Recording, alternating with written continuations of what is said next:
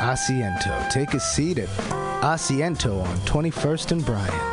Meet friends for a drink, have delicious tapas, and a relaxed community atmosphere. Asiento, honestly, is a wonderful place. They have incredible bartenders and board games all over the walls, trivia on Mondays, Taco Tuesdays, First Wednesday live jazz, live DJs Thursday, parties. The food is darn good.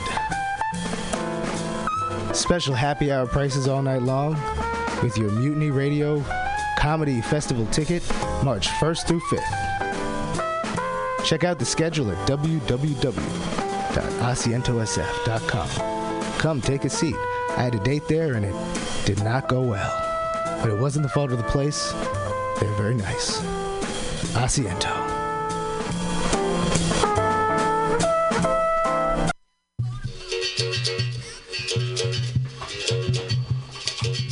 El Rio began her life in 1978 as a leather Brazilian gay bar. We are an LGBTQ plus space who is welcoming to all good people.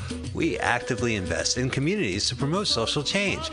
We actively invest in our local arts and music scene to give space for artists. We actively pursue underserved communities in the use of our space. We are an awesome supporter of the 5th annual Mutiny Radio Comedy Festival, hosting an incredible offside show Wednesday, March 4th, 9 to 11 p.m. with LGBTQ plus and allied comics. So come out to 3158 Mission Street at Cesar Chavez, San Francisco. It's open every day at 2 p.m. with an incredible back patio. El Rio is your dive.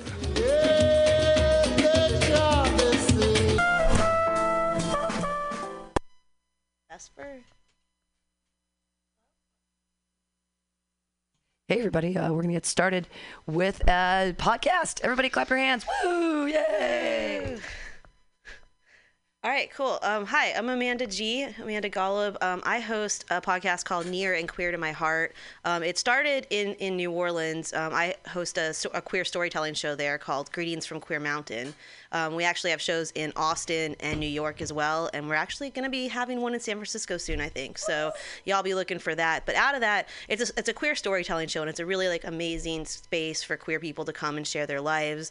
And we thought hey, these shows are so magical, and we capture this beautiful moment, but then it ends, and we're like, what do we do? Fuck. So we decided to, start this podcast, Near and Queer to My Heart, where we get to know the storytellers and then also other queer performers, because we have so much more than, just our stand-up or the story or the 5 to 10 minutes we get on stage. So I was so honored when Pam chose me to be part of the Mutiny Radio Comedy Festival. I'm super excited. Like I said, I live in New Orleans, so made it out here for that. And then I, through that, met Jenna Vesper, who's with us. Hey, Jenna. How's it going? And she's here for the festival too, so I thought, hey, this is a really good chance for me to get to know her a little bit more, for y'all to get to know her a little bit more. I did see her stand up a couple nights ago, and it was hilarious. It was great. It was great. I got a lot to say about it, but first we'll get to know you a little bit better before we start, with my diatribes of things, because I am, pretty good at just ranting and raving for a long time. I would fit really well in San Francisco. Oh yeah, definitely. That's good though. Yeah. So Jenna, you live in Portland now? I do. I was born and raised in Napa, California, though, so it's kind of nice coming back to San Francisco, and having little memories of my childhood, come at me all of a sudden. How long were you in Napa? Oh, I was born and raised there. I left when I was on the road moving to Portland on my 18th birthday. Oh, wow. Celebrated my 18th birthday on the road. Was it the kind of place that you were like, I hate it, I just have to get out? Oh, yeah, definitely. It's like a smallish town and what have you, but it's just very conservative and just nothing really to it unless you're rich or you love wine. And I am neither of those things.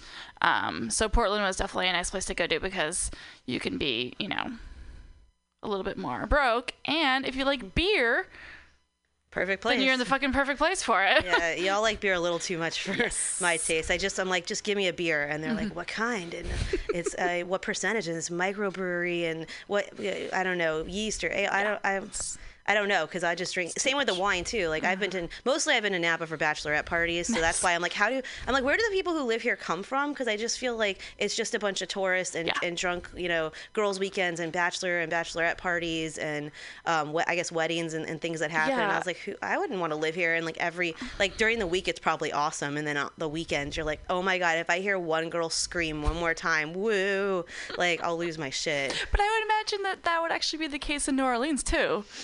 Just walking down the street is a bunch of people partying. Yeah, Bourbon Street. Yeah, Bourbon Street. That's the place where when I have friends visit, I walk them down one time, and I'm like, we're gonna go from the start to the finish, and that's it. And if you want to go back, you turn around and go back, and I'm gonna keep going the other way. But yeah, we do have a lot of that. But we keep it in a contained area. Yeah, definitely. For sure. Which is nice for sure. Napa is just.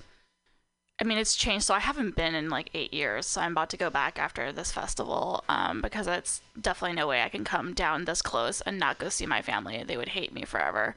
But I'm not really looking forward to it. I mean, I've obviously stayed away for 8 years, but I've heard it's changed and gotten its version of like gentrification in a way.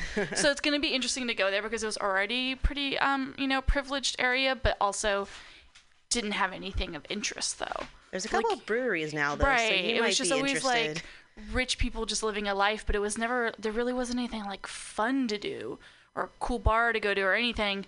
But now apparently they have all that stuff. So it's just going to be kind of probably interesting. And I don't know. But I mean, honestly, if like I can get a good espresso or like a macchiato while I'm there, I'll be very happy because beforehand it was just like Starbucks maybe, Yeah. No like coffee culture that I'm used to from Portland. Oh my god, which is showing my privilege as well, I'm sure. Are there things to do in Napa for kids? Like I said, I've only done very, very smoke adult drugs at the skate park. I said smoke drugs. Yeah. I was like, did you do that? Or did you just hear about the cool kids doing that? Clearly I smoked too many drugs that now I can't form words. No, I didn't really do a ton of the drugs.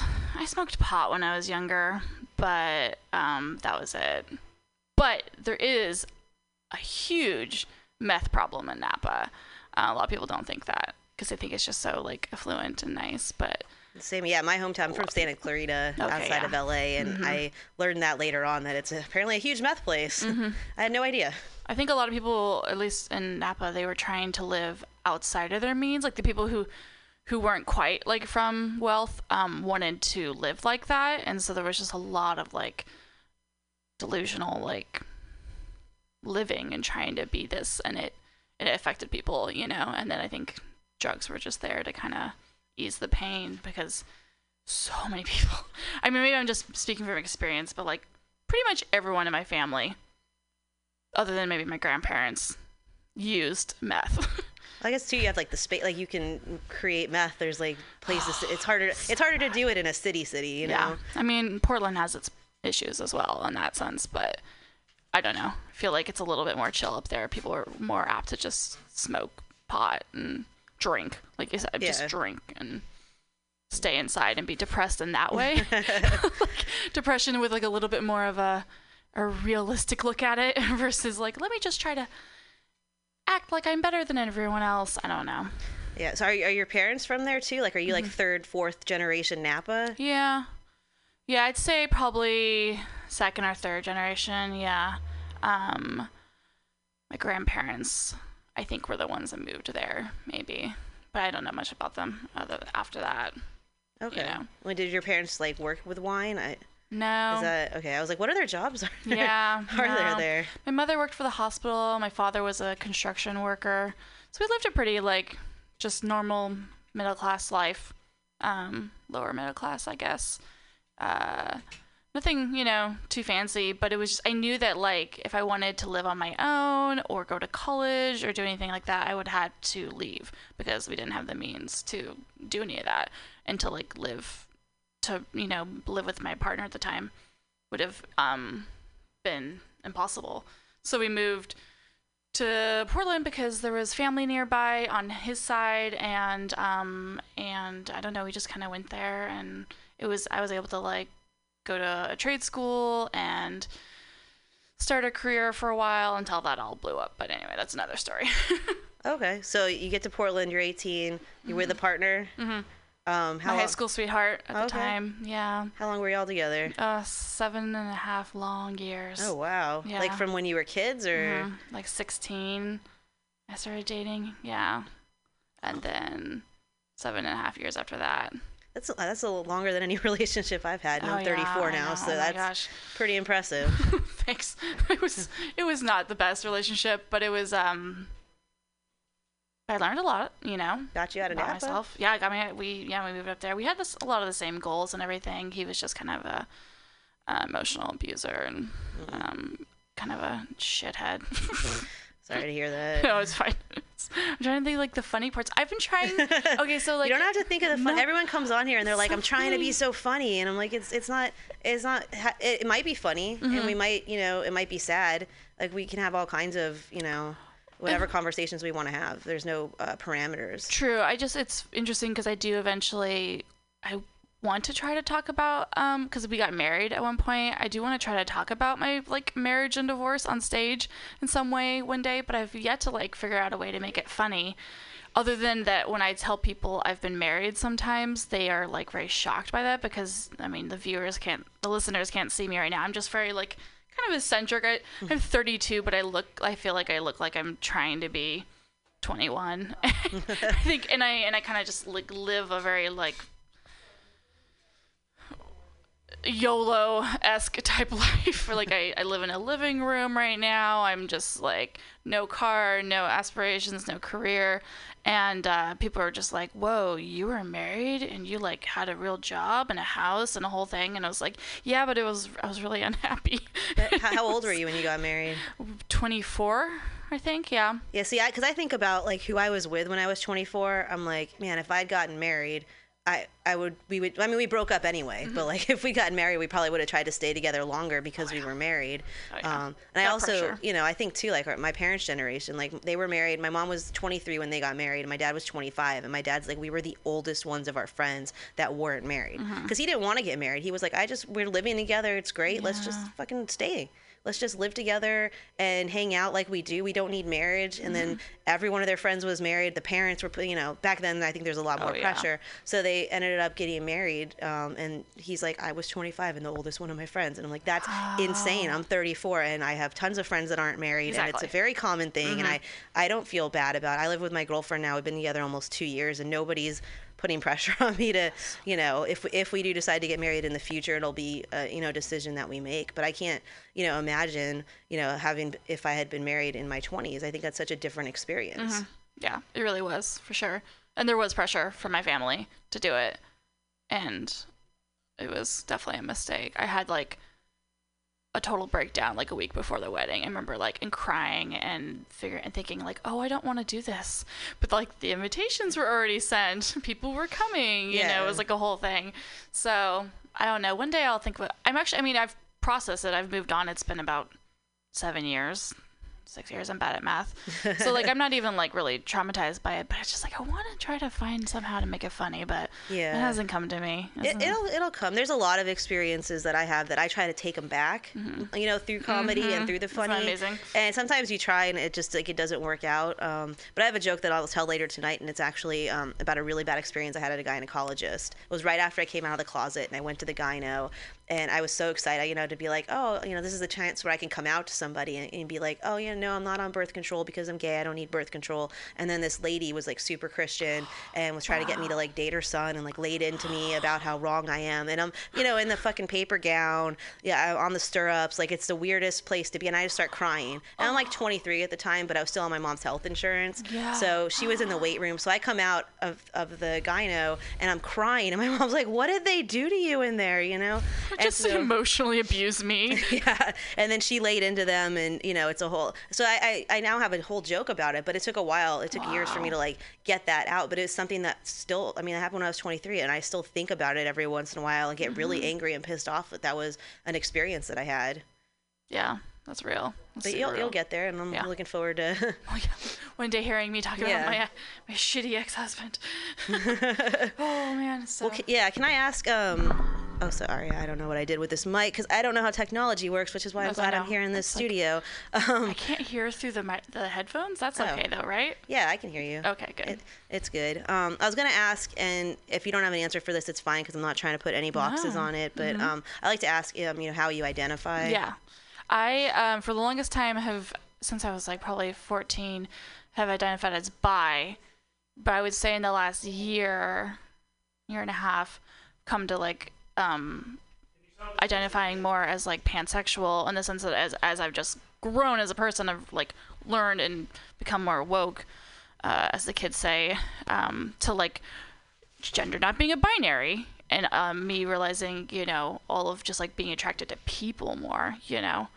that now I'm like, I want to start identifying more as pansexual. I've felt nervous to do that in some ways because I don't want to like, I know as a bi person, I've had issues with not feeling welcome in certain aspects of the community, for better or for worse. And I don't want to like come in and be like, I need all of the respect and everyone just listen to what I have to say, because I don't want to do that, because I have experienced the privilege of being perceived as straight my entire life, Yeah, no, which is like annoying. Yeah, no, I think it's interesting. One of the comics in New Orleans, she's bisexual, and she has a joke about how like now that Trump's president and things are kind of crazy, like that in the future, it's kind of a messed up joke about gays being in concentration camps almost, and it's like, the gay men will do the hair for everybody, and the lesbians will build the things, and the bisexuals will just be happy that they're there. The crux of the joke. But I feel like with what you just said, you might identify with that joke. Yes, exactly. I'm just happy to be accepted by somebody. Yeah, because I don't know, I've had issues. I mean, because my shitty ex-husband, like he found my bisexuality to be like a turn on, but something that he could use and something that was like his in a way. And like we had threesomes together when we were together, but with other females, but it was all like by his design and his choice, and I never got to like have any, say in it really. And they were not great experiences. And so for a long time, I would still always identify as bi, but that I would just like be, I have a ton of internalized misogyny because of it and society and what have you, but would just think that like, I was only sexually attracted to women and not romantically attracted to them because they're dramatic or whatever. And plus also he just kind of made me feel shitty about it. And the experiences we had with other women were not focused on my pleasure. Yeah. And maybe not even theirs. I mean, because he was kind of shitty that way. But, so then I was always just like, I don't know if I even am like the right kind of bi, because I just couldn't really explore it. Yeah, well, society wants to put you in a box, and it sounds like your ex-husband wanted to put you in a different box, or a box within that box, and then that doesn't allow you the mental space or capacity to really explore that on your own terms. Yeah, and it's just like so much easier to live the, more straight identified life and to just like pick up dudes and date dudes and be around dudes, So I just continued that. Even after I left him, I just kind of continued down that path for a while until I started like, just exploring it more and opening up and meeting some really awesome queer people that like would question me on like the internalized misogyny and the issues that I was having, probably even internalized homophobia, and be like, wait, do you really think that way? And it's like, oh no, I don't actually. Yeah. When I break it down, Yeah, no, I definitely, I think we overthink that. I think a lot of queer people overthink a lot of things, and I do, and I like to talk about it too, because there's been so much in my life where I haven't been able to talk about it, that now that I'm finally able to talk about, being queer and what that means for my partners and what their experiences are in mine, it's pretty amazing. Yeah. You said at 14 you identified as bisexual. Were you coming out to people? Yeah, I came out to my mother, and that's pretty much it. I came out to my first ever like female kiss partner. A weird way to say it. Girl at school that I was friends with, and and had my first kiss with her, and then that's probably as far as I went, because I was also, I was just young and not really that sexual yet, but I just knew that I was always attracted to women. So I came out to my mother. She was supportive. I told her while she was driving though, and she almost drove off the road because she was like kind of surprised by it. That was a fun moment. I definitely remember. That's dangerous in Napa. Yeah, she was actually probably high at the time because she was a drug addict, but so she was supportive of it though. And then I met my high school sweetheart when I was 16, and then he just always knew about it. So you're always open with him from the jump. And then I was always open about with every male partner that I was with for any length of time. And I had some better experiences, afterwards with like boyfriends that were more like, oh, that's awesome, this is a part of you, and if you want to explore that with me, like let's do it in the future, but never, not too many experiences with that. And then was there any like jealousy issues? Because I know like my current girlfriend now has dated men in the past, and I definitely there's some different energy that happens, and so there's definitely been a lot of discussions about what that means. So yeah, I think he was jealous of it, that I would want to be with somebody else and not him. I mean, but I think that boils down to like his own insecurities, because he also never wanted us to have like a male threesome, either. It was all just his own insecurities for sure about that. Because I think some of it's insecurities, and I think some of it's like society just telling us like that there are these different. Because in my mind, I'm like, it doesn't matter. First of all, it doesn't matter who anybody dates beforehand, because that's all that equals the person that you're dating now, and that they make up that beautiful, wonderful person that you're dating now. And sometimes the bad experiences actually make them a better person, or whatever it is. But then I think with all the stuff we've been taught, especially like it kind of blew my mind when we're talking about non-binary. Yeah. Because didn't think of growing up. You don't think about it because you're just taught this is how it is. I mean, even for me to come out to myself, like I was always taught it was like men and women are together, and I didn't have any real life role models or examples, and very rarely you saw it on TV growing up. And so like things are way different now, and I think things are a lot more common. Which is, I mean, it's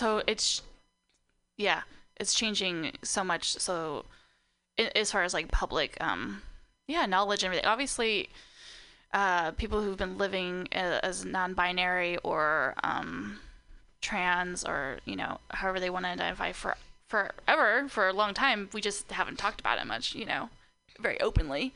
So I remember even when I started to become more open to dating women, even romantically 2 years ago, I still was not even really like that hep to like what somebody would, somebody that would identify as non-binary and all the different spectrums of it. So I was like, even then I was still just like, oh, I'm still just a bisexual, and I still just date women and men. And then the whole like, am I attracted to women who are more like feminine or masculine identifying, and everything in between.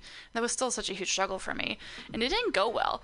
I had some queer friends that didn't like my coming out process again, because at that point I was like age 30 kind of coming out again, because I had always just identified as somebody who was just like sexually attracted to women but didn't think anything as far as romantically with them. And then I basically came out again in a way of like, no, I'm actually interested in like like living a life that's, I guess you would identify as queer. And that was like a whole new thing. And even though I didn't really have to come out to like family or anything about it and have experienced any major pushback, it was still scary because I didn't know what I was doing. Yeah. And I still felt like I was going to fuck it up. And I did fuck it up, I think. I fucked it up with some friends by not using the right terminology, not saying the right kind of stuff, asking the wrong questions that maybe I could have just Googled, like that kind of shit. No, it's good you're trying to have open conversations. I was. And I felt safe in the time that I was doing it. And then it kind of bit me in the ass later. But also, ultimately, even I'm still thankful for those experiences and from the learning that I learned from it, having to like go home and like kind of like clean my wounds and be like, okay, you're right. I didn't go about that correctly. And that doesn't feel good. But like I needed to go through it somehow, Yeah. And it was like another coming out process. So I'm not going to it's not going to be 100% perfect. I'm going to make some mistakes, in the process, and probably hurt people in the process, which is the shitty part, but is ever changing. I feel like it's a, evolution. Yeah, and if you have any intent, even if asking questions, if that might bother people, like if you have good intentions, I think that's I'd like to think, but important too. But I think that's even like another thing where I still like I'm a little nervous like coming out and starting to be like, oh, I'm pansexual, I'm whatever, because I feel like I don't know enough about gender politics and everything to be like to have like a full super educated dialogue with somebody, and I don't want to hurt anybody's feelings. That really makes me feel nervous to do that. You can't lose yourself in the process. I know. Yeah. That's why when I asked you, I'm like, I'm going to ask you how you identify, and if you don't have an answer, that's okay. I'm not trying to, pinhole it, because I've gotten into that. Like, I personally identify as lesbian. That's the identity I use. I don't use dyke. I don't use queer for myself, and that's just how I feel comfortable. It's how I've always felt comfortable. But I've gotten in trouble too. Like, one of my friends, I'm like, yeah, lesbians like us, and like, rip her a little bit, and she was like, I don't identify that way, and then I felt like such a shitbag. But I had good intentions, and and she realized later, her response, she was like, I'm sorry, I was like kind of harsh with you, but she's like, I'm very tired of that. And I'm like, no, I understand. Oh yeah, 100%. Like, I didn't take it personal. I just felt bad that I made, but then now in the future, I try not to make those assumptions. So I've learned from some experiences I've learned, some I continue to make the same mistakes again. But yeah, I get that too. Like, I came out at 23, dated my first girlfriend 23 to 27. We broke up. She thought I'd come to New Orleans actually because we were dating, and then after that she was like, so you're leaving, right? And I was like, no, I kind of like it here, and I honestly can't afford to move or do anything else. And so I'm 27 and I'm single for the first time, and I didn't know. I'd never really asked anybody out. I'd only been with one woman. Like, I didn't have any clue what I was doing, and I learned by trial and error a whole bunch. Oh yeah, I can't imagine. To have that be like, yeah, your only experience was just kind of this one, I don't know, like this one ride, I guess, if you're looking at like an amusement park, and it's just like this one thing that you did over and over again with like different, fun things, I'm sure. Yeah. 3 years-ish, but then to kind of like get off that ride and be like, wait. What now? Yeah, it was, she was a former Jehovah's Witness, so she had her own issues with like, she wasn't out, and that was what ended up really like killing everything, because I couldn't, I was out, and it really put me back in the closet, and I felt really, oh my gosh, it was really uncomfortable. Yeah, I can imagine. Yeah, but funny story. Now, so that right after her, I dated another girl that I met online, because that's where you go when you don't know how to like talk to women. And anyway, so the second girl I dated and my first girlfriend are now together. Oh my gosh! And I'm trying to write a joke about it, other than just saying this is a thing that happened, that I have to see on Facebook occasionally. It fits all the stereotypes. It really does. But like, I mean, that's the thing, right? I don't know. I listen to Dan Savage a lot, and he talks about that when like straight callers will call in, and they'll be like, I just can't believe my friend would date somebody else that I once dated or whatever. And then he usually is like, yeah, that doesn't really happen in the gay community, because you would run out of people to fuck if you cared about who fucked who and when and how, then, if you like made the same rules that straights usually make of like, bros for hoes or whatever, you never do that. It's like, then you would run out of people, and like, that's not possible. Can still happen. Oh man, that's pretty funny. Yeah, I feel like Portland is a pretty like oddly small town, oddly small queer community too. Oh, really? I thought there'd be a bigger queer community. It's big. I mean, I guess it's huge, but like, it's still, that town is just so weird. Like, you just see everybody. You can't escape anything, I feel like. I went there once in, I want to say 2004. So it's been some time. I had a friend that lived there. I spent a weekend there. And I'm going to be honest, I didn't like it. Yeah, that's before it changed majorly again. Maybe I'll have to give it another chance, because at this festival, I met a lot of cool Portland folks, but I went there and it seemed like everything closed super early. Everybody was, I don't know, I just didn't get a good vibe from people. Yeah. Like, everyone was in a hurry. Everyone, I kind of the dudes were taking the flannel from the women, which I didn't. Oh my, yeah, that's still the same. Like my lesbian flannel. Yeah. Cheers to that. I'm not a woods person, so that kind of threw me off too. But I'd be at a bar and there'd be like 3 things on the menu, and then they'd close. I'm like, you're open till 2, and it's like 1:30, and they're like, get out, and I'm like, I don't like this. That's still the same. That's so funny. You're right. Like that's still definitely the same. We the town drinks hard. We drink hard, but we drink hard early because we're all just like functioning alcoholics. I think we all just really okay, I'm gonna get this fucking shit done by 10 because I do have to work in the morning. I am blacked out, but it's done early. See, in New Orleans, we start early and we keep going. Yeah.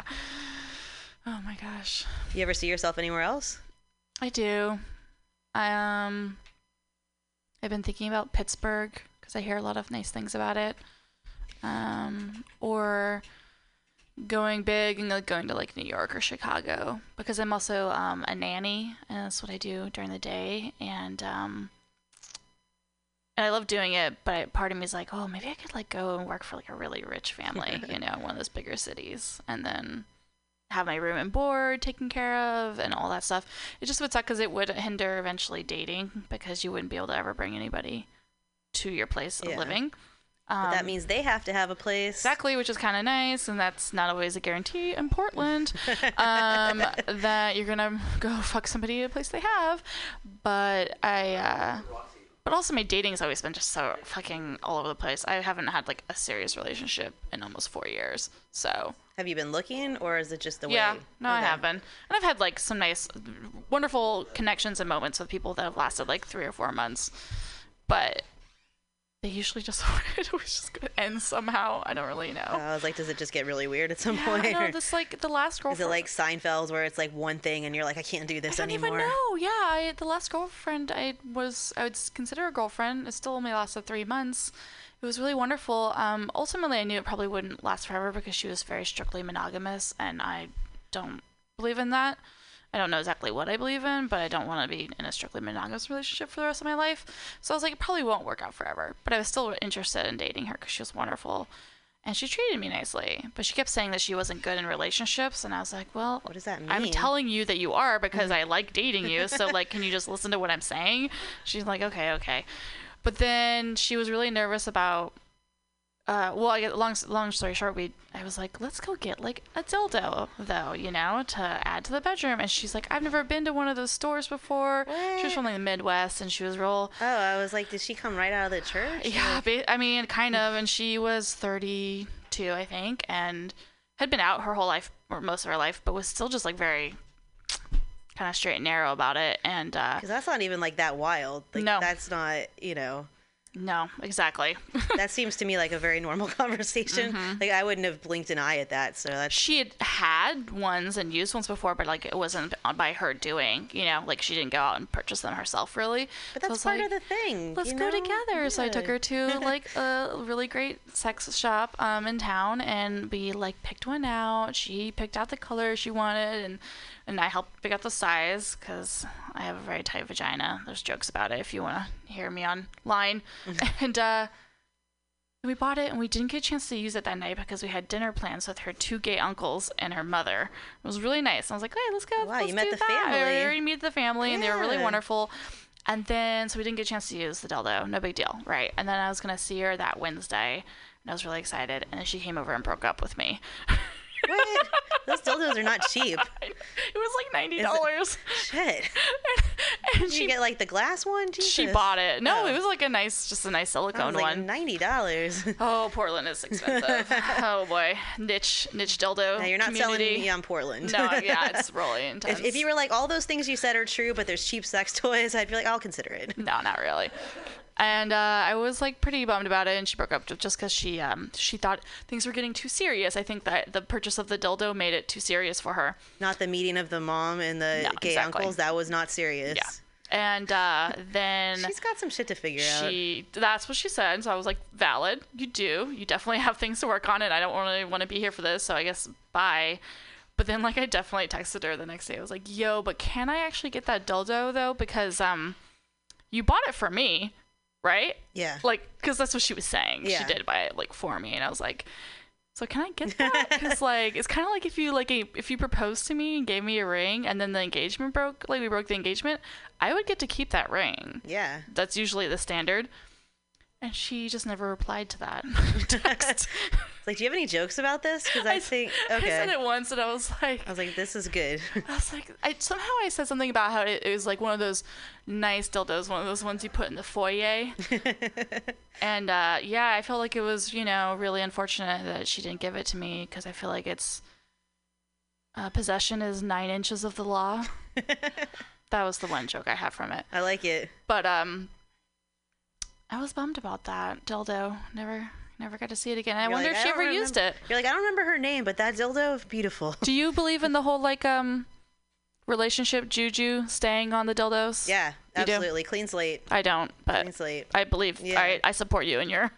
Yeah, because honestly, if I come to somebody's house and, I have a joke about that where it's like my ex wanted all the sex toys and I was like, great, I was just going to throw them away because I'm not going to offer this to somebody else. Mm-hmm. I don't want to, like, because you know where it's been and that's. But if they're like top quality silicone that you can wash and like really sanitize, like, look, they're safe to use. Yeah. Most of my breakups, I just want out. Valid. Like, if I'm the one that's breaking up, I want out and I give up everything. Mm-hmm. My first breakup, my girlfriend that I had for 23 to 27, all I wanted was the cat. I was like, you can have all the furniture. I just want this cat.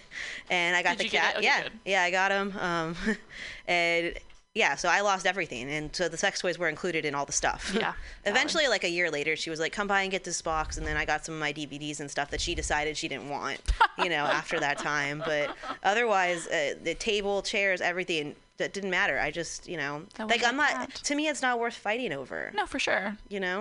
Even if it was, and none of it was expensive because we're young and broke. But right. Even if it was, it's not worth it unless it's like a family heirloom or something that's like the cat that's irreplaceable. But I'm just saying though, if you had spent like $150 on a total like harness dildo set that fits your body well, you feel really good with it. I'm assuming a lot about your sex. Sorry, I don't need to be. Yeah, I'm just my saying, girlfriend's not listening. If you were that type of person who really felt like then.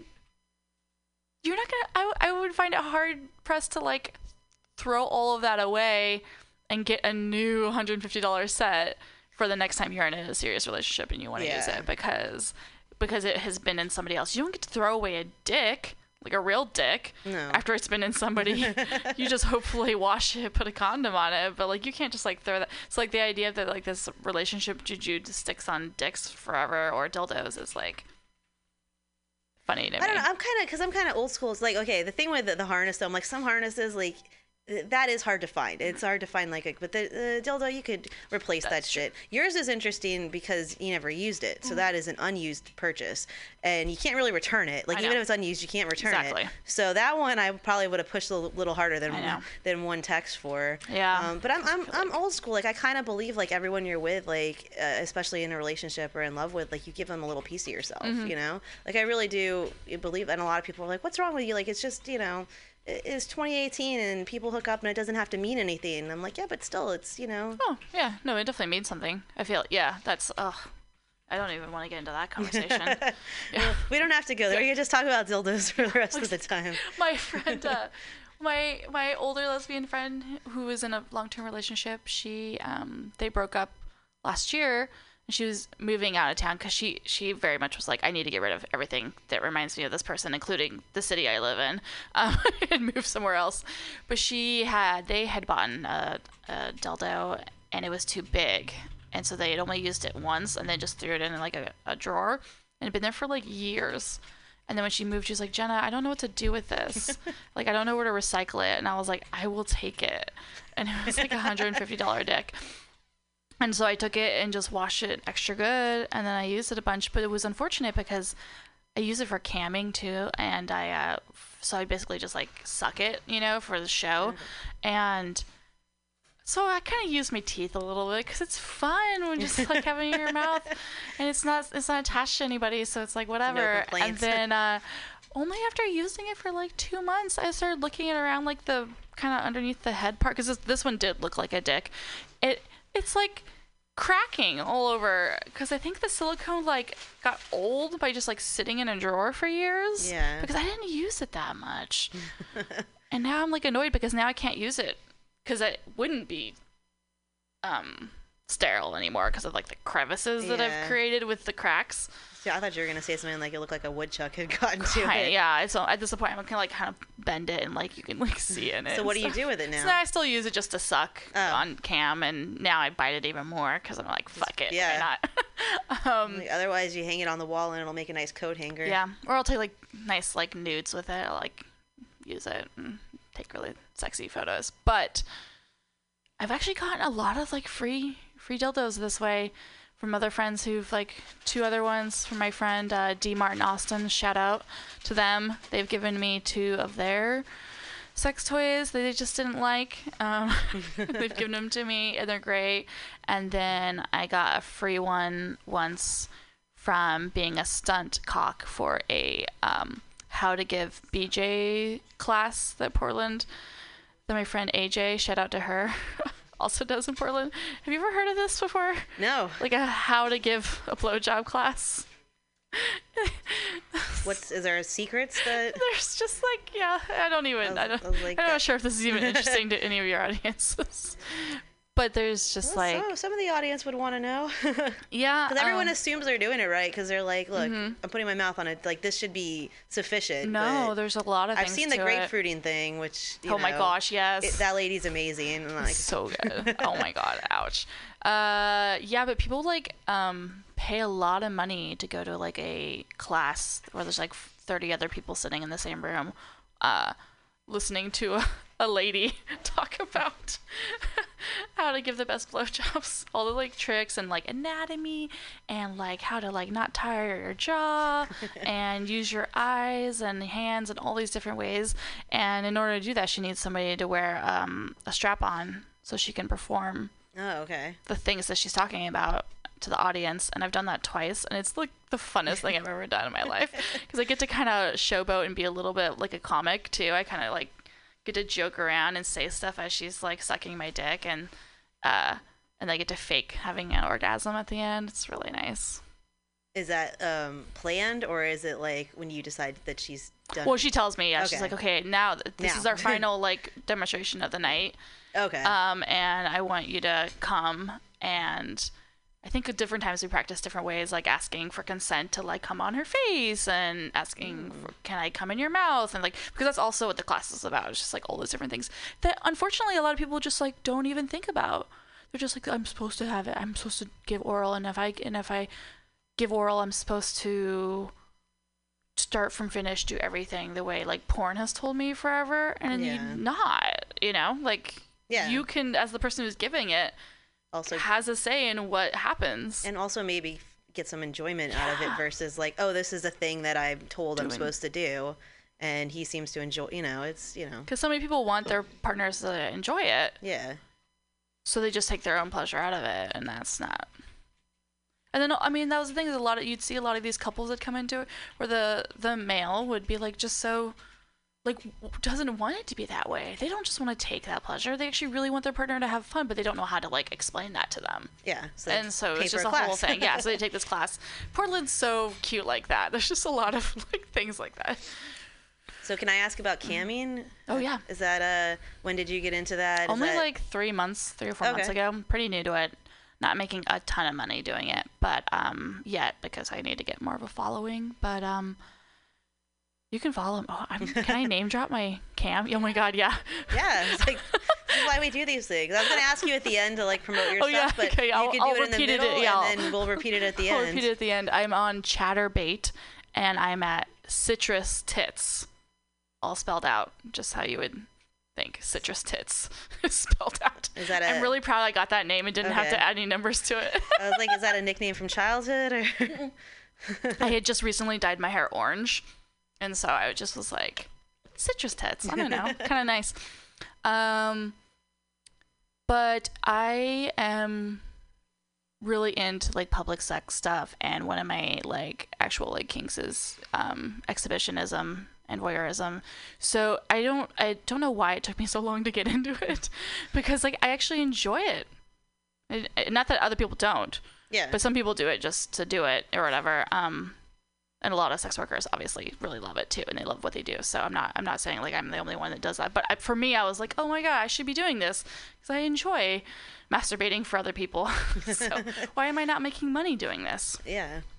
So I don't know. Hopefully, I'll be making more money eventually. But I like the best I ever made once was like $25 an hour.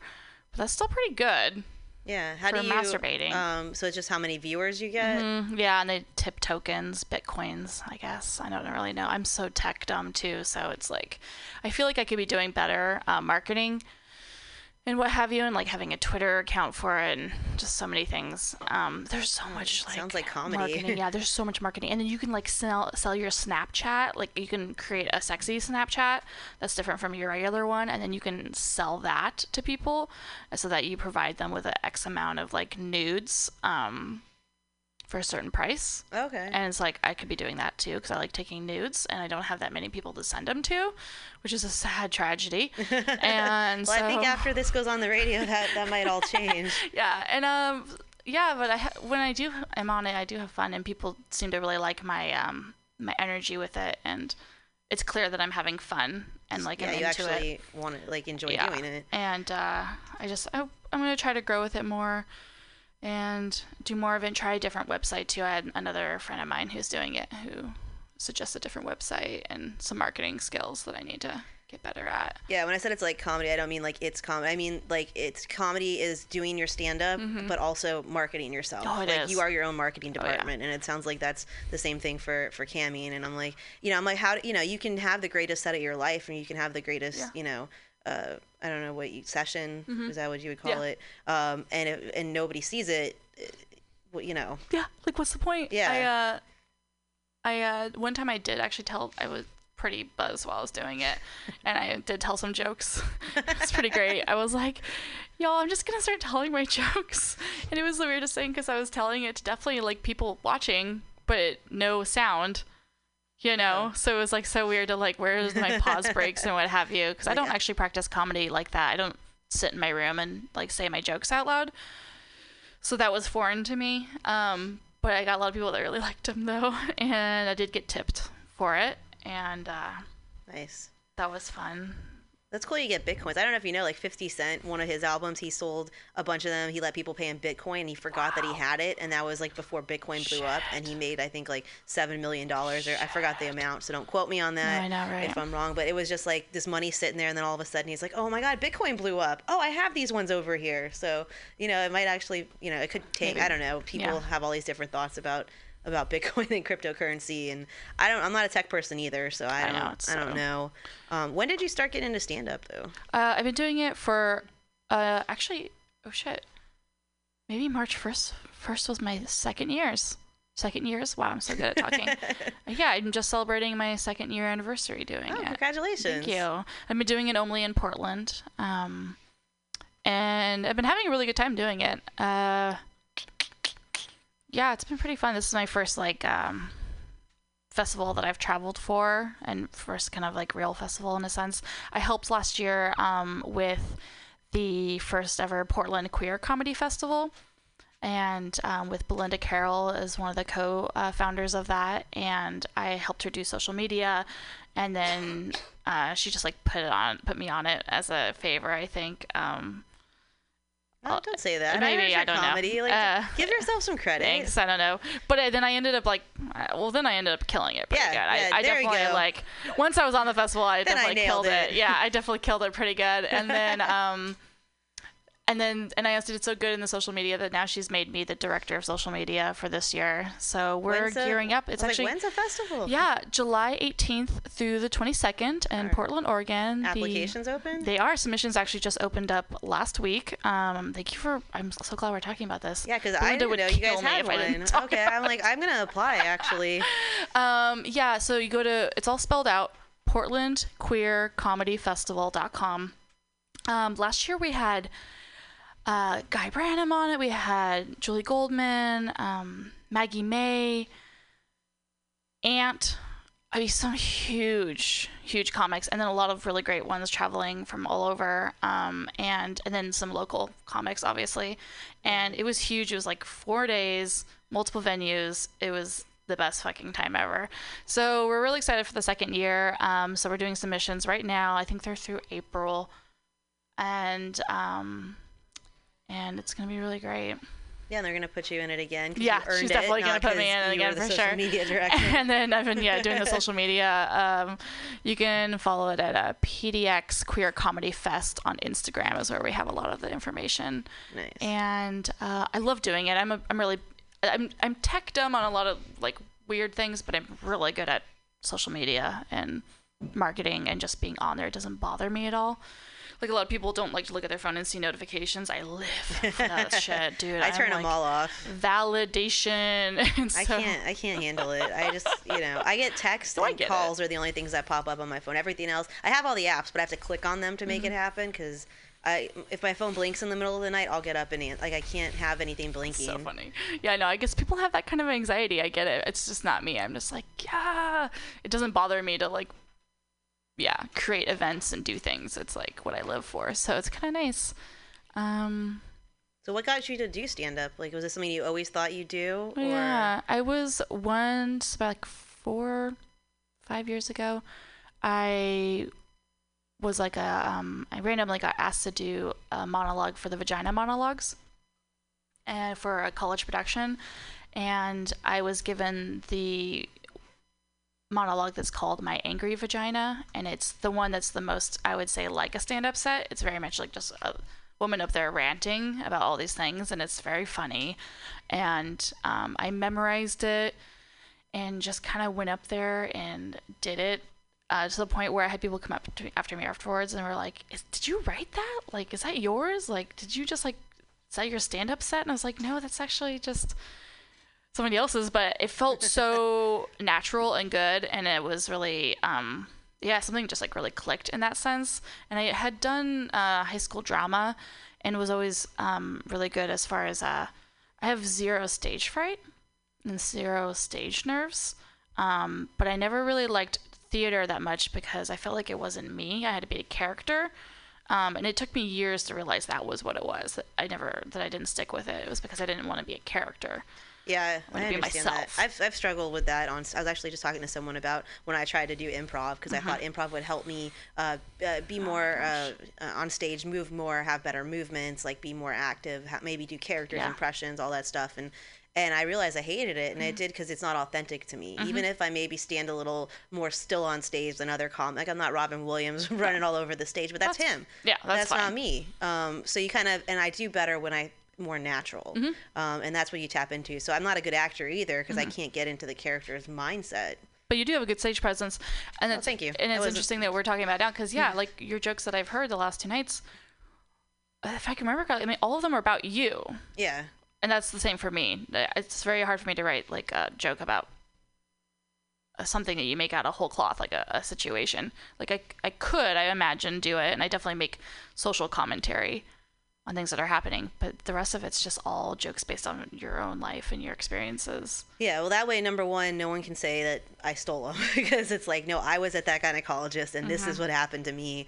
And number two, I find those are funnier for me because they're more real for me.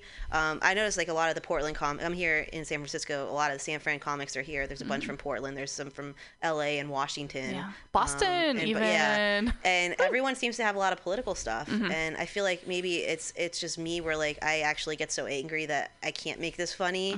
Or I think also in New Orleans, like we're not really as political and it's not really as politically minded as other places. So I feel like that's just kind of, what I'm coming out of. Yeah, definitely. But I think that's what's nice because then we can be authentic and we can be ourselves on stage and we don't necessarily have to worry about being this character. Yeah, because you get to just, share things about yourself and that's really cool. And, be like, yeah, I have full body hair, head to toe. Fuck you if you don't agree with me. Like that's, and that's great. And you get cheers and people, if maybe someone else who's thought about doing that but didn't have the guts to do it, maybe they'll, That's one of my favorite things about doing it for sure. I talk a lot about, it's, and like you said earlier, like coming around on an experience that wasn't pleasant and then years later taking it back and making it therapeutic for yourself and then funny for people. Yeah. And in a way, funny for yourself. I talk a lot on stage about my body and also my sexual assaults. And I also talk about my dead parents. And I talk about bullying and I feel like there's one other major thing that's taboo. And, just being sexually promiscuous, I guess. People have trouble with that. And those things have really helped me. I mean, in so many ways, I've been the least, like, sad and depressed about my own issues since I started doing comedy. However, also, I've seen my anxiety increase tenfold since doing comedy. As far as, like, do people like me? Am I doing this right? Oh, once you let go of that, and I don't know how to help you do that. Please. But darn. Once you can give, like, say, I think Jeanine Garofalo has it, where she's just like, once you can not give a fuck and mean it, like, you can say that and mean it, it's gonna just open up the world. Yeah. For you for sure. Right. But have you had people come up to you after shows and been like, I relate to you on this? And I did a joke about my dead mom once at a bar, and this man came up to me and he was crying. And he was like, thank you so much. He's like, that exact thing that you talked about happened to me like last month. And it's such a random thing because it's basically the story. The joke's too long to do, but it's more or less me talking about the fact that I had a PB&J sandwich 5 feet from my dead mom's body because, like, after she died, we had to wait for the hospice people to, like, come and pick her up. And once you die in hospice, they don't rush anymore because you're dead. So we just had to sit with her, and then you get hungry after 2 hours. Wow. But you don't want to leave because it's just like, it's such a intense moment. I don't know. It's hard to explain. So I've made a joke about it, and it's kind of a harsh one. I don't do it a ton because people don't, it's not that big of a payoff for it. But the times I have done it have been nice. And this one time, this guy came up to me and he's like, she just passed away last month. And I also sat with her and had my lunch. And it was a very isolating experience for me. And I never thought I could really, like, talk to anybody about it. And I was like, and I told him, I was like, I hadn't either. She's been dead for, like, over 10 years. And I rarely talk about that specific situation, that specific moment of me sitting there eating that sandwich until I came up with that joke. Yeah. And now I can talk about it without crying. Previous to that, I would cry. Okay. So, yeah. So progress. It's like, progress. And I remember the first time I did it on stage, I actually did almost cry because it was just so, like, like this moment. And, like, those are the moments I just, like, really like. Yeah. And the fact that he related to it was so powerful. I was like, I have to keep talking about this stuff because I get pushback sometimes from people for talking about some of these subjects. And I'm not going to, because ultimately my career goals aren't to become, like, a famous comedian. I actually don't really want to do that. I just want to have a platform where I can talk about these things to make myself selfishly feel better and to, like, have moments like that with people. Yeah, no, I think that's really great. I also think, like, Lori Kilmartin has this special she just released called 45 Jokes About My Dead Dad. Oh my gosh. Yeah, and the first one's, like, a really cheesy joke, and she's like, buckle in, we have 44 more. Like, this is, but I think it's, like, it's one of those topics that we all have to deal with it at some point in our lives, unfortunately, at one point or another. And I think it's been taboo to, like, really make jokes about it or talk about it before. But I think now that those things are kind of opening up where people are able to, where you can have that moment on stage and share it with somebody else and maybe have a little comic relief, even if it's for 30 seconds, Exactly. It's totally worth it to me. All right, well, great place for us to end on dead mom jokes. But anyway, can you just tell everybody where they can find you at this festival particularly, and then just in Portland and social media, all that jazz. Fabulous. Promote the fuck out of yourself. Oh, you guys are so sweet. Tonight I am on a show that is called Underwear Only, and it's at 10 p.m. and it's the show where the comics will be telling their jokes nude or in underwear, and I'm really excited to be on it. This will be the third time I've told jokes nude on stage. In Portland, there's a show similar called Comic Strip, and the comics get naked as they tell their jokes. And I'm actually, as of 2 months ago, started being the co-producer of that show after being on it once last year and just, like, loving it and having a passion for it. And I weaseled my way into being the co-producer. So if you're ever in Portland, hit that up. It's Comic Strip. It happens on every last Friday of the month. Wonderful show. We love touring comics to come through if they're interested in doing it. So that's tonight at 10 that I'll be doing that show here at Mutiny Radio. You can follow me social media on all of the platforms I have the same username, and it's Jenna with a smile. And you can find me on Instagram, Twitter, Snapchat, everywhere that way. And I'm also, like I said, helping social media promote for the Portland Queer Comedy Festival happening this July 18th to the 22nd. And we want everybody who falls under the umbrella of all of the alphabet soup that you can say. And we do have one straight show. So if you're a super ally and you think you're better than anyone else, definitely also submit. Just there's a part where you can mention that in the application. So we do have the one straight show because we do care. Yeah. About we're inclusive. Yeah, we're inclusive. The whole thing. Yeah, we're open to everybody. I think that's about it. Oh yeah, and on Chatterbait, definitely follow me at Citrus Tits, and I do shows pretty sporadically, but when I do them, I do them. And there might be jokes too. Yeah, there might be jokes. All right, and thank you, Mutiny Radio, for letting us do this here. This is Near and Queer to My Heart podcast. You can find us on iTunes and Spotify. And thank you to Pam Benjamin, who's amazing. All right, I'm Amanda G. Thanks. You sure you ain't been tailed, man? Relax. Take it easy. It's gonna be all right.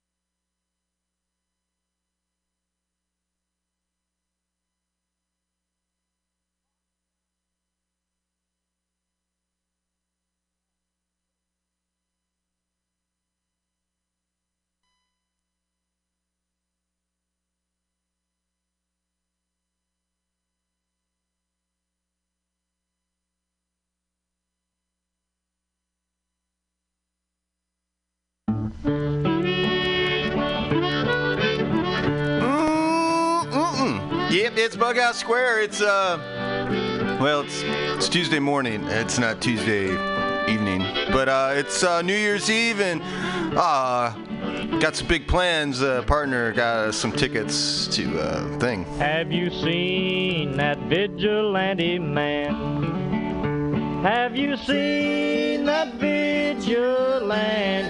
man? Have you seen that vigilante man? I've been hearing his name all over the land. Yeah, this week on Bughouse Square, you know, like a lot of people are doing. It's the end of the year, last show of the year, and last show of the decade. Does that mean much? I'm not sure, but I got some good records, and I'm going to try to get back to this year of contributors. So we'll see. Sometimes when I go far back, things have become derelict, but we'll see how that works out. So thanks for doing what you got to do. This is Bughouse Square, and it should be good. Chased us out in the rain. Was that a vigilante man? Stormy days, we'd pass the time away, sleeping in some good warm place. Man come along and we give him a little race. Was that a vigilante man? Preacher Casey was just a working man, and he said, unite all you working men. Killed him in the river, some strange man. Was that a vigilante man?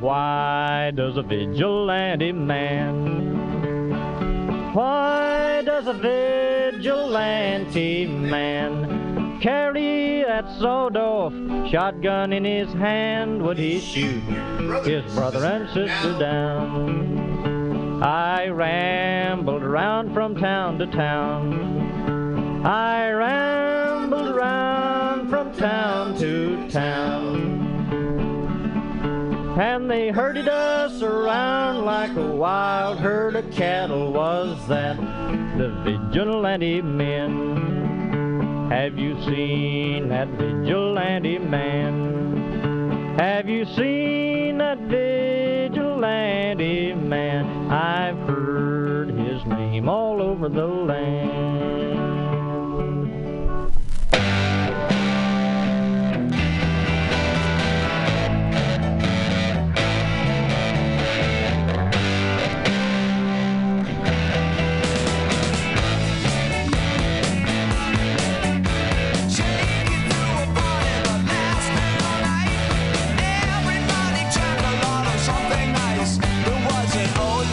Band of married men looking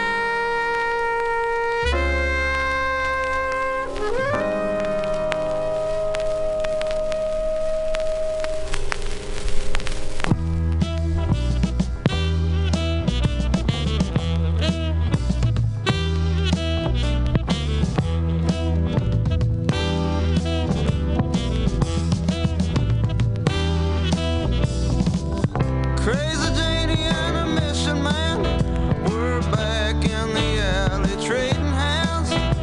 Along came Wild Billy with his friend G-Man, all suited up for Saturday night.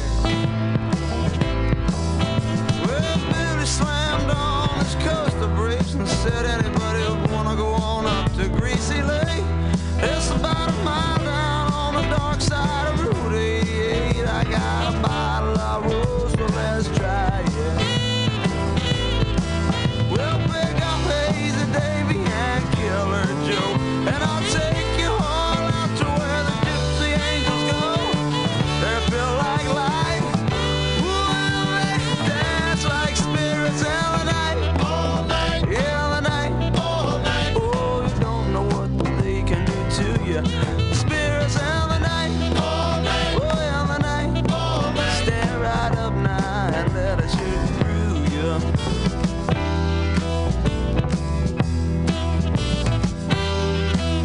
When that wild Billy was a crazy cat, and he shook some dust out of his coonskin cap. He said, trust some of this, it'll show you where you're at, or at least it'll help you with the feeling. Well, by the time we made it up to Greasy Lake, I had my head out the window and Janie's fingers were in the cake. I think I really dug her, I was too loose to fake. I said, I'm hurt, she said, honey, let me heal it. And we danced all night to Soul Mary's band, and she kissed me just right like only a lonely angel can. She felt so nice, just as soft as a spirit in the night. All night. In the night. All night. Oh, Janie don't know what she do to you, like a spirit in the night. All night. All night. I stand right up and I let her shoot through me.